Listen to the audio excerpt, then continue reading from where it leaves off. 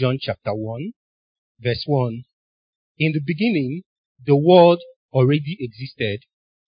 This Word was with God, and this Word was God.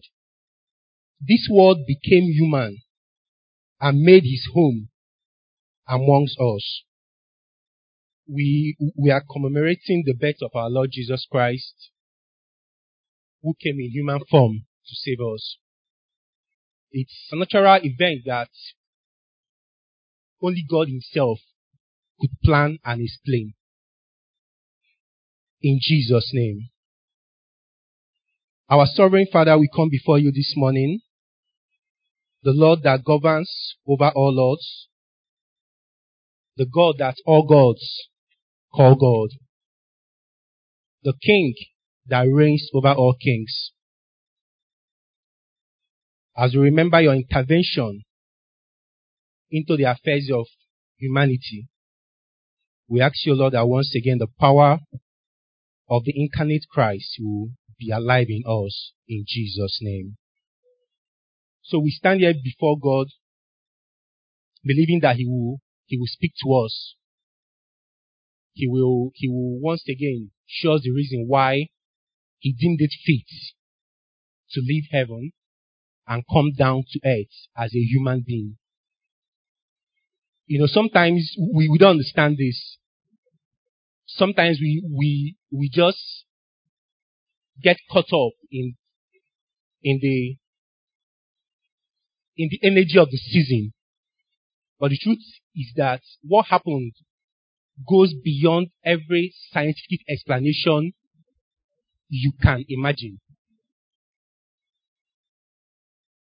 You know, Mary showed up one day telling his fiancée, his fiancé Joseph, that she was pregnant. How do you explain that? But we will see why. In John chapter 1, verse 29, I'll read. The next day, John saw Jesus coming towards him and said, "Look, the Lamb of God who takes away the sin of the world. He is the one I was talking about when I said, a man is coming after me who is far greater than I am, for he existed long before me." Matthew chapter 1, verse 20 to 21.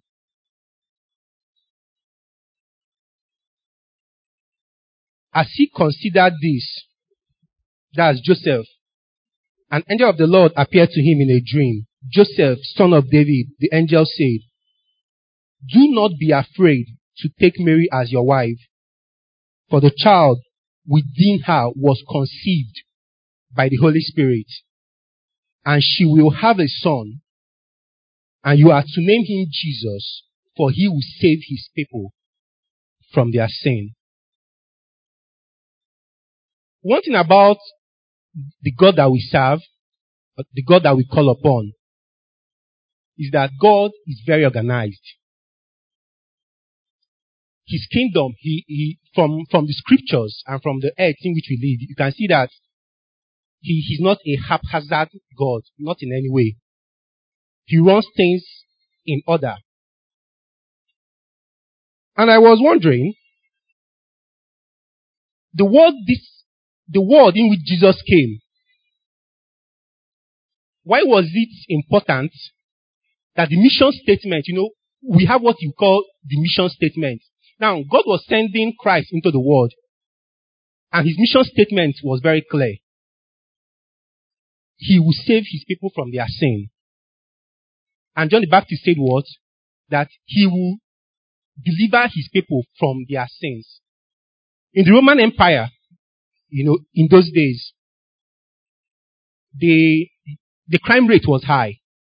Part of the problem that faced the Jews and the Romans at the same time was that bandits, robbers, were roaming around the countryside.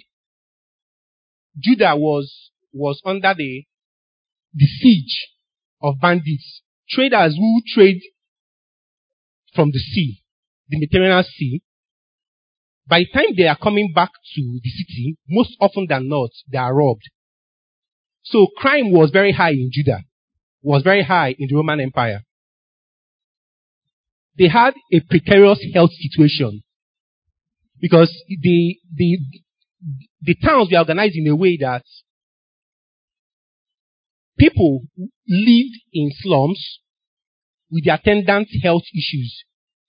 The good part of the town was left for just 1% of the population.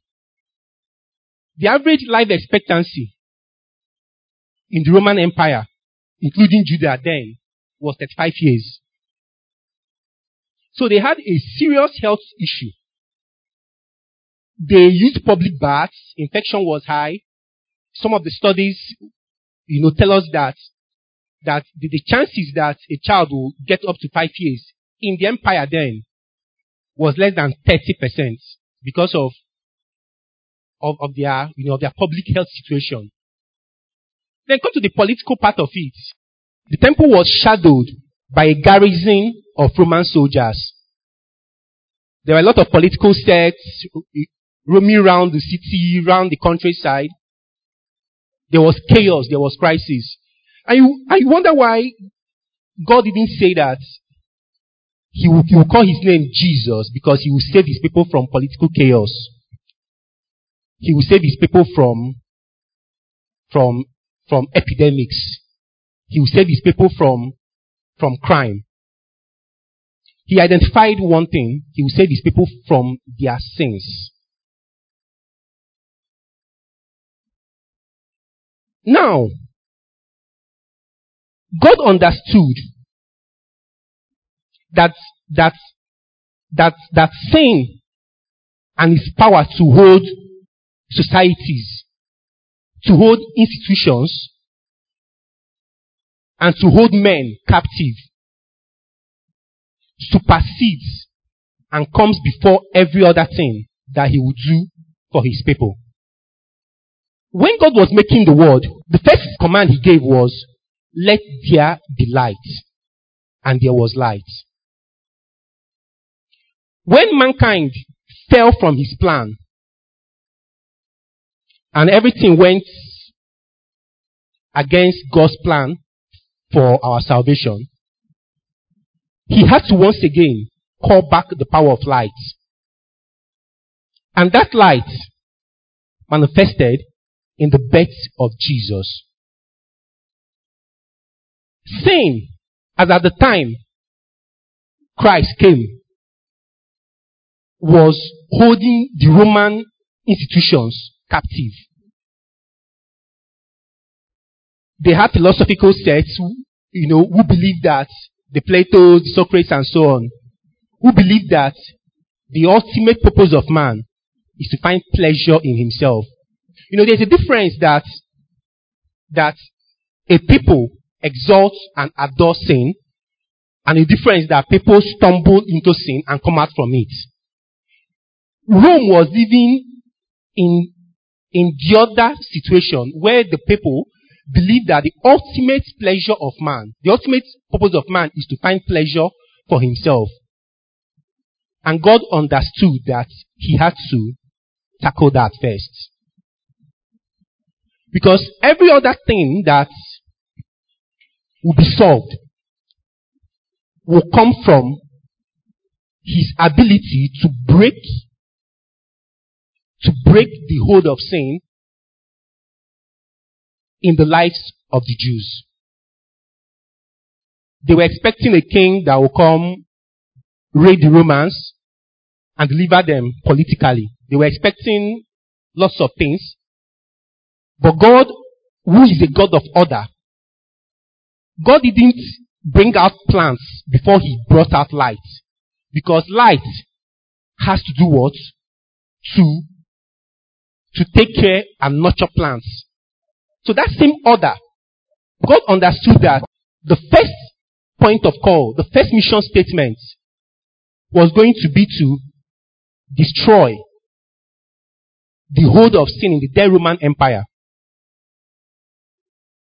And because of the influence of the Roman authority in the lives of the kingdoms they control, the Jews were also falling prey to the idolatrous life of the Romans.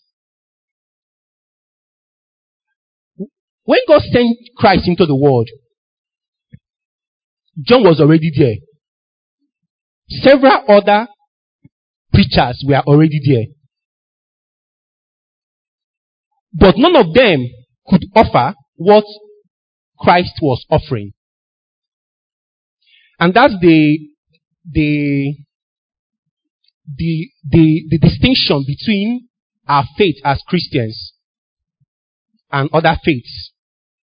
Because we believe that our God came as a man. You know, some of my Muslim colleagues, they will tell me that Christ was just another prophet. And we tell them, and I tell them no. That the difference was that he made the claim that he was God incarnate. He wasn't just representing God. He wasn't an ambassador for the kingdom of God. He was the kingdom translated. It's like an institution that moves the office from one state to another. That was what God's kingdom underwent that period. The sovereign God moved his kingdom into human fare, into the earth. Because there was no other way. There was no other way through which he can effectively wage a war against the powers of sin if he didn't come down physically. You know, one thing with this mission that God undertook on our behalf, he understood that he had already made us in his own image. Therefore, we had all the powers he had. We could conquer diseases. We could conquer space. We could conquer everything. Even these days, we have that going on everywhere, from healthcare to engineering to all spheres.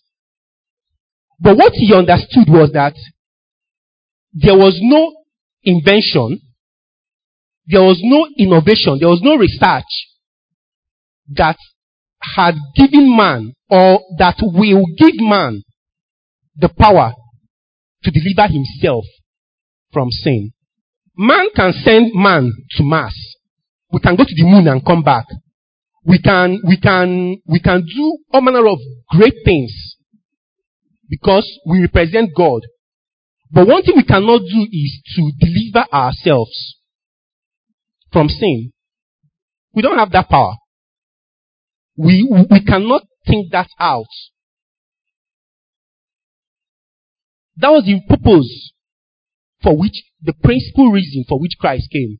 Because the sin was blocking the light that will allow God move through the Roman Empire, the world, through Jewishry and the whole wide world. And when Christ came, we can see what he did. Isaiah said that he went about doing good.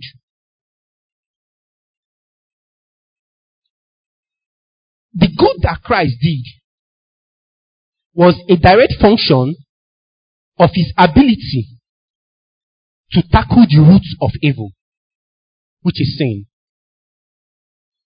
Sometimes we complain that our society is in a mess. We complain that our institutions, we complain that there's corruption everywhere.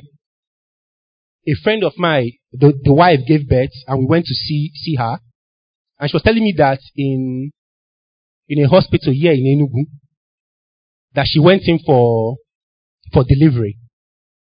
And the anesthesia that they gave her, she was feeling the pain as the procedure was ongoing. And she screamed. And when the doctors saw what was happening, they gave themselves signs and they increased the dosage or something. It was after her delivery that they told her that the first one was expired. That it was supplied to the hospital that we all know it was expired. And this young man, who also happens to be a partner of mine, we are very angry about it. We are like, how can this go on? And that was because she had someone there who knew her personally. That could have been another life lost. But these are all symptoms of what? Of the grip of sin in institutions and in our lives as individuals. The grip is what will make a man place the power of money over the life of a human. But before God can address any of this, he has to look into the roots itself. I tell people that there's so much light in the church. We have a lot of people who fear God, who know God, who serve God in the church. But step outside the doors of the church, and you see that you have a case whereby righteousness still answers to the powers of sin. You have a case whereby whatever you want to do must still be vetted by people who represent the powers of sin. And that is why it is important to God that Christ came into the world. When Adam fell, something happened. God designed earth to be his outpost, the kingdom that he can come down to and take an evening walk. It's like you have your country home where you go to relax. That was God's design. Then Adam fell, and we all fell along with him. Now, when that happened, God never gave up. Initially, he was angry. He wiped out the earth. He destroyed mankind. He was angry. He was very angry. He regretted ever creating men. But he understood that this creature that was representing him on earth, because we were supposed to be ambassadors of God's kingdom. We're supposed to reflect him in our domain. We are supposed to take over the earth on his behalf. But when Adam fell, we handed that over to the devil. He understood that we were really helpless, that we could not in any way design the process or systems that would take us away from the captivity that we've subjected ourselves to. We submitted ourselves to a power bigger than us. That was what God had to deal with from time. And he set in place a plan to achieve that. When Christ came, and as we remember his birth,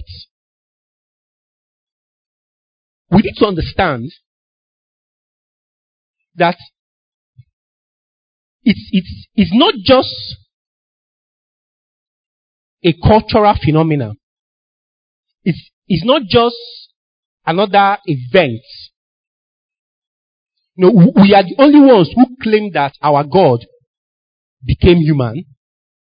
That's an outrageous claim. If you have a lot of people who you mix up with or who you work with that are from other faiths, you understand the depth of that claim. But it's not an empty claim. It was a plan that evolved right from the time that Adam fell.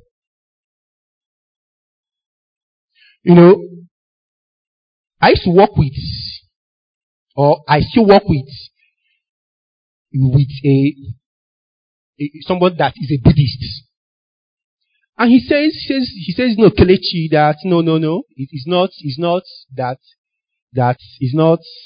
it's not possible that God will come and walk on the same earth with us, that's not possible. It's not possible. No, that all these things are myths that we believe in.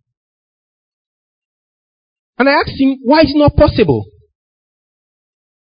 Why is it not possible? Why is it not possible that the God that called forth light out of nowhere will make his power known in human being, as a human being? Why is it not possible? Sometimes the foundation of questioning the faith we have as Christians is to doubt whether this thing called Christmas, whether it's really real or whether it's something that was thought out by the Romans. But it's real. It's real because for more than 2,000 years after Christ came, we can see its effect on our lives. We can see its effect on societies that believe in the saving grace of the incarnate Christ. We can see its effect also on societies that reject the message of Christ. If you take a look around you and place side by side the lives of men, institutions, organizations, societies, nations that reject Christ and adore sin, and compare that with societies that accept the message of Christ, you will see a clear demarcation. You can draw the pattern. You can see that in families and in societies and in institutions where the central policy is to believe in the saving power of Christ, you can see the effect of light in those communities. It was in this church that there was a mission outreach, and following the message of Christ, the church had to what? Build a road into the community. When these things happen, I don't know if we just see it as some other thing that happened, or we try to understand it in light of the God that we serve. If light didn't come to that community, all other index of development will not improve in that community. If you go into a place where the power of sin has not been broken, what you will see is high rate of disinfection, high rate of this, high rate of this, high rate of crime, high rate of this, high rate of this, high rate of this. Simply because the community or even the man himself is operating under a power that he has no capacity to break. You see their young men going around in crime. You see a manner of problems. They'll be like, in Igbo, there's nothing, they're in darkness, they are this one, that. But it's simply because the mission of Christ hasn't been effective in that community. And the same thing in our lives. The same thing in where we work. The same thing in whatever we do. If we understand and we appreciate and ask God to give us the grace to appreciate what happened on Christmas Day, we won't be operating in the society that we operate. We complain a lot. We complain that this is going wrong, this is going wrong, this is going on, this is going wrong. But at the foundation is men who do not care about sin and its effects on us. When CMS came into West Africa, what was the first thing that came? It was the gospel. And you see over the time that has always been God's plan. God knows that we have a lot of problems. He knows that we need stability. He knows that our economy is in shambles. He knows all these things. But he also understands that without addressing the root cause of the separation of man from him, he cannot help us. It's like you send your son or your staff on an errand. And along the way, you send him to go to Lagos to represent you for a meeting or something. And then along the way, you lose touch with him. His phone goes dead. You can't get him through email. You can't get him on WhatsApp. You can't get him. And he goes to Lagos and runs into a lot of problems. He runs into several problems. He can't get this approval or that. And you can give this approval. But there is no communication between you and your staff. That is actually what God came to do in the person of Christ. Other faiths, their progenitors came as prophets. Christ didn't come as a prophet. Christ came as the living God. Because he alone could establish the communication between us on earth and God in heaven. We are lost like sheep. We couldn't. We tried all we could. The Bible says that a point in time came when men began to call upon the name of God. We understood as humans that there was something bigger than us.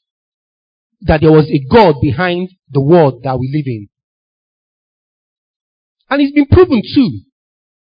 Scientists have proved that part of the makeup of the human gene is to look out for a creative power which he can call back to.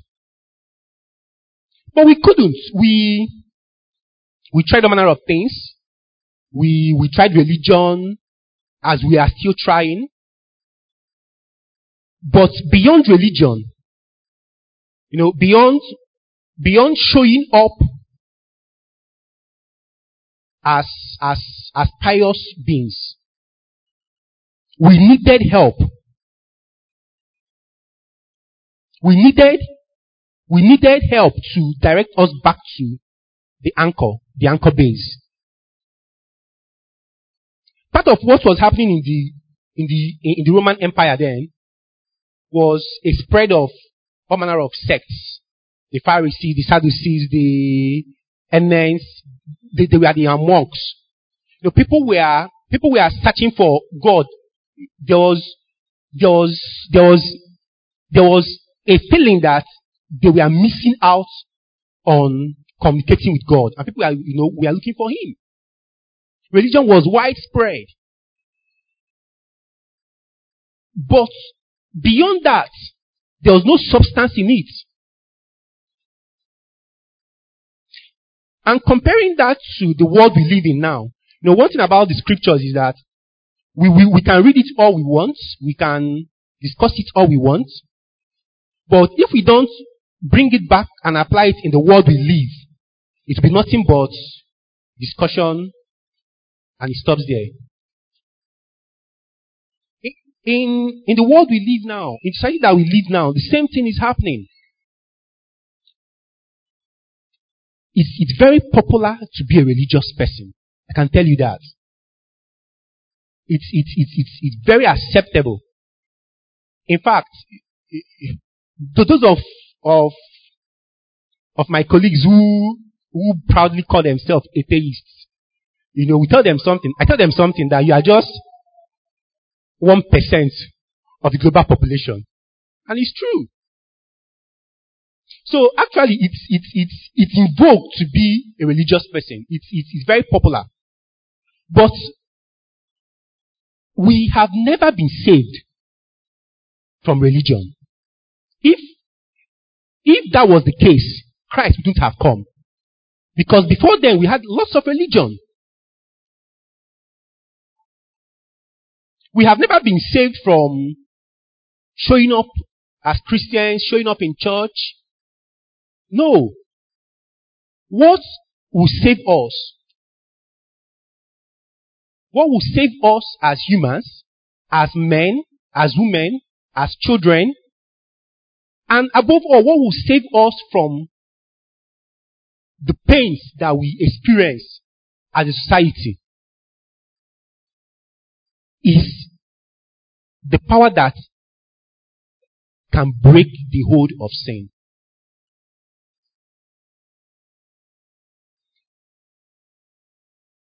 This is a hospital, and from time to time we go to the ward. One thing if you observe what happens most times, especially for those of you that work in the healthcare sector, you see that sometimes the problems you face, the problems that keep your patients on the bed, could be very small things that if it was in an environment where men fear God and have been liberated from the power of sins, a lot of people will not be suffering the adverse effects of the healthcare system. The same thing in all areas of our life. We drive along the roads, and we see shabby roads. We see accidents occur because of some poorly done work. Those are just the symptoms. But because people who are still held under the captivity of sin couldn't make the right decision to do the right thing, not because they didn't want to, but because they do not have the power to do that. I don't know if you understand what I'm saying. It's not because you do not want to, but because you do not have the power to do that. The reason why there's bloodshed, why is normal to us that things go wrong and there's nothing we can do about it, is because we still live in a society where all we see is religion, but the power to break the hold of sin in our lives has not taken effect. Why I was preparing for this discussion, because I don't believe I'm preaching, but why I was preparing for this discussion, something struck me. When Christ became man, what was the first thing he did? He looked for, as his ministry started, he looked for men who could what? Who could replicate the influence of his divinity on earth. And once that started, it was like a rolling stone. Because by then, that's part of the organization of God. By then, the Romans they've started the road from Rome to all parts of the known earth then.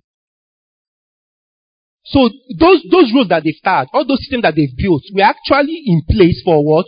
For the message of light to move.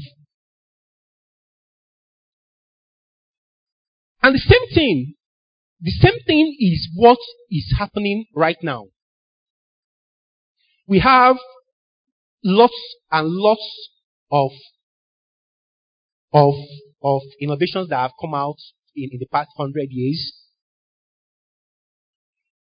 A lot of things going on. We have breakthroughs in several areas of life.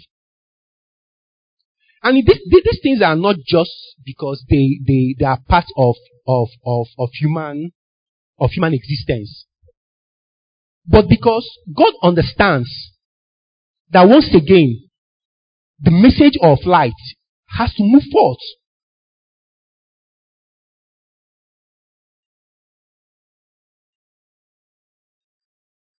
Christ has come, and Christ will come again.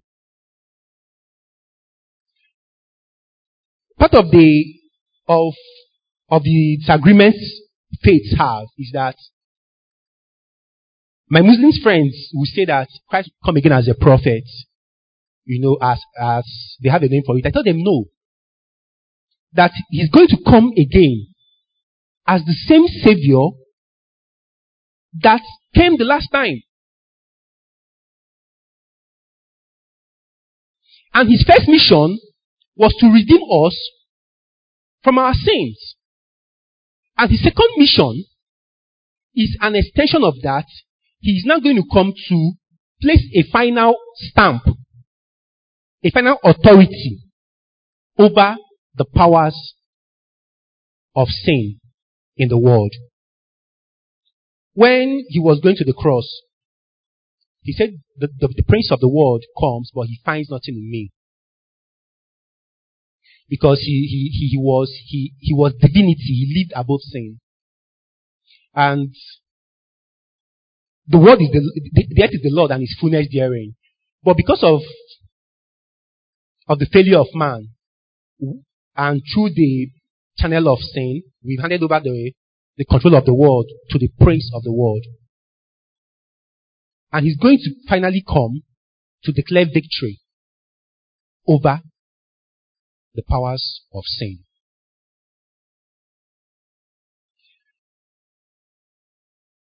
As we remember the birth of Christ, as we commemorate Christmas, as we celebrate, eat rice, wear new clothes, and we should celebrate. It is those who say that no, it's a sober moment. No, I don't necessarily agree with that. We should actually, we should take time to celebrate Christmas, because that was the first step to our salvation as men.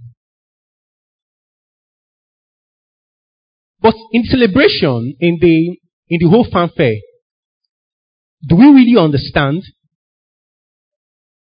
the mission of Christmas? It was succinct, it was clear. For he shall save their people, his people, from their sins. And if you look around, you see that we have lots of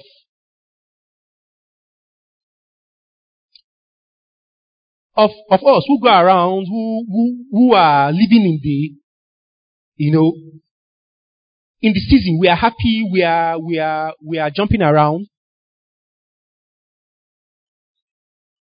But are we taking time to really break off and think about the mission that brought Christ to the world?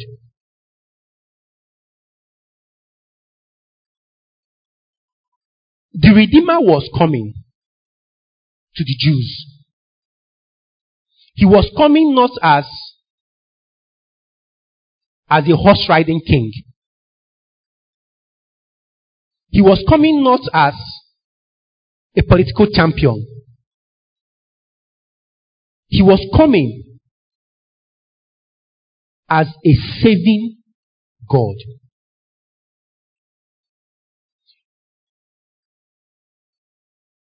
If God had left mankind without an incarnate Christ, we would have been lost. We would have, because we had no choice. We had no chance against the powers of sin. We had no chance. But the chance that I have and that you have, the chance that everybody has, is to call back to Christ. Scripture says that in Him, a righteousness is revealed. The righteousness that is through Christ. No matter how moral we are, no matter how upright we are, we do not have a chance against sin. If we had, God wouldn't have sent Christ with that singular mission. If we had that chance, if we had that remote chance, God wouldn't send Christ to take care of our, let's say, to cure our headache. He does those things. But He understood too that we have the ability to do that. But He had to send Him for the only thing that I have no power to do and that you have no power to do. Which is what? To break away from sin. As I said earlier, take a look. Sometimes we should take this message away from the abstract into the practical life that we live. Just take a look around your community, around countries, around individuals, and compare people who exalt, who make it a central policy of their existence to live in sin. There's a difference between you fall into sin and you come out. But look at those who say, at families that glorify sin in their life. And look at how it turned out 10 years, 20 years from now. The same thing with countries and societies and humans too. And you understand that it is time for us to really ask God that the saving power of Christ will be manifest in our lives. I'm very sure that there's nothing you will hear here that you've not heard before. But also, one thing I'm also very sure is that you agree with me that except the mission of Christ becomes real in our lives, we are just playing religion. And since religion didn't save man before Christ came, it's not going to save man in this contemporary world. The only thing that can save man, the only thing that can help us is to truly and sincerely believe that Christ came to deliver us from our sins. Can we pray? In Jesus' name. Our Father, we do not carelessly approach your presence. We understand that you came into this world primarily to make us know who you are. Primarily to draw us close to you. That every other thing is nothing but an addition to the principal mission for which you came. And we glorify your name for the miracle of Christmas. As we celebrate and commemorate your coming, we ask you, Lord, that you open our eyes, that you open the deepest areas of understanding in our mind, that we will take this mission seriously, that we will not be careless about it, we will not celebrate without understanding why the Redeemer came. May your word be real in our lives. May the light that comes from your word be real in our lives. And may darkness never understand it. Be thou exalted, for we've prayed in Jesus' name. Amen.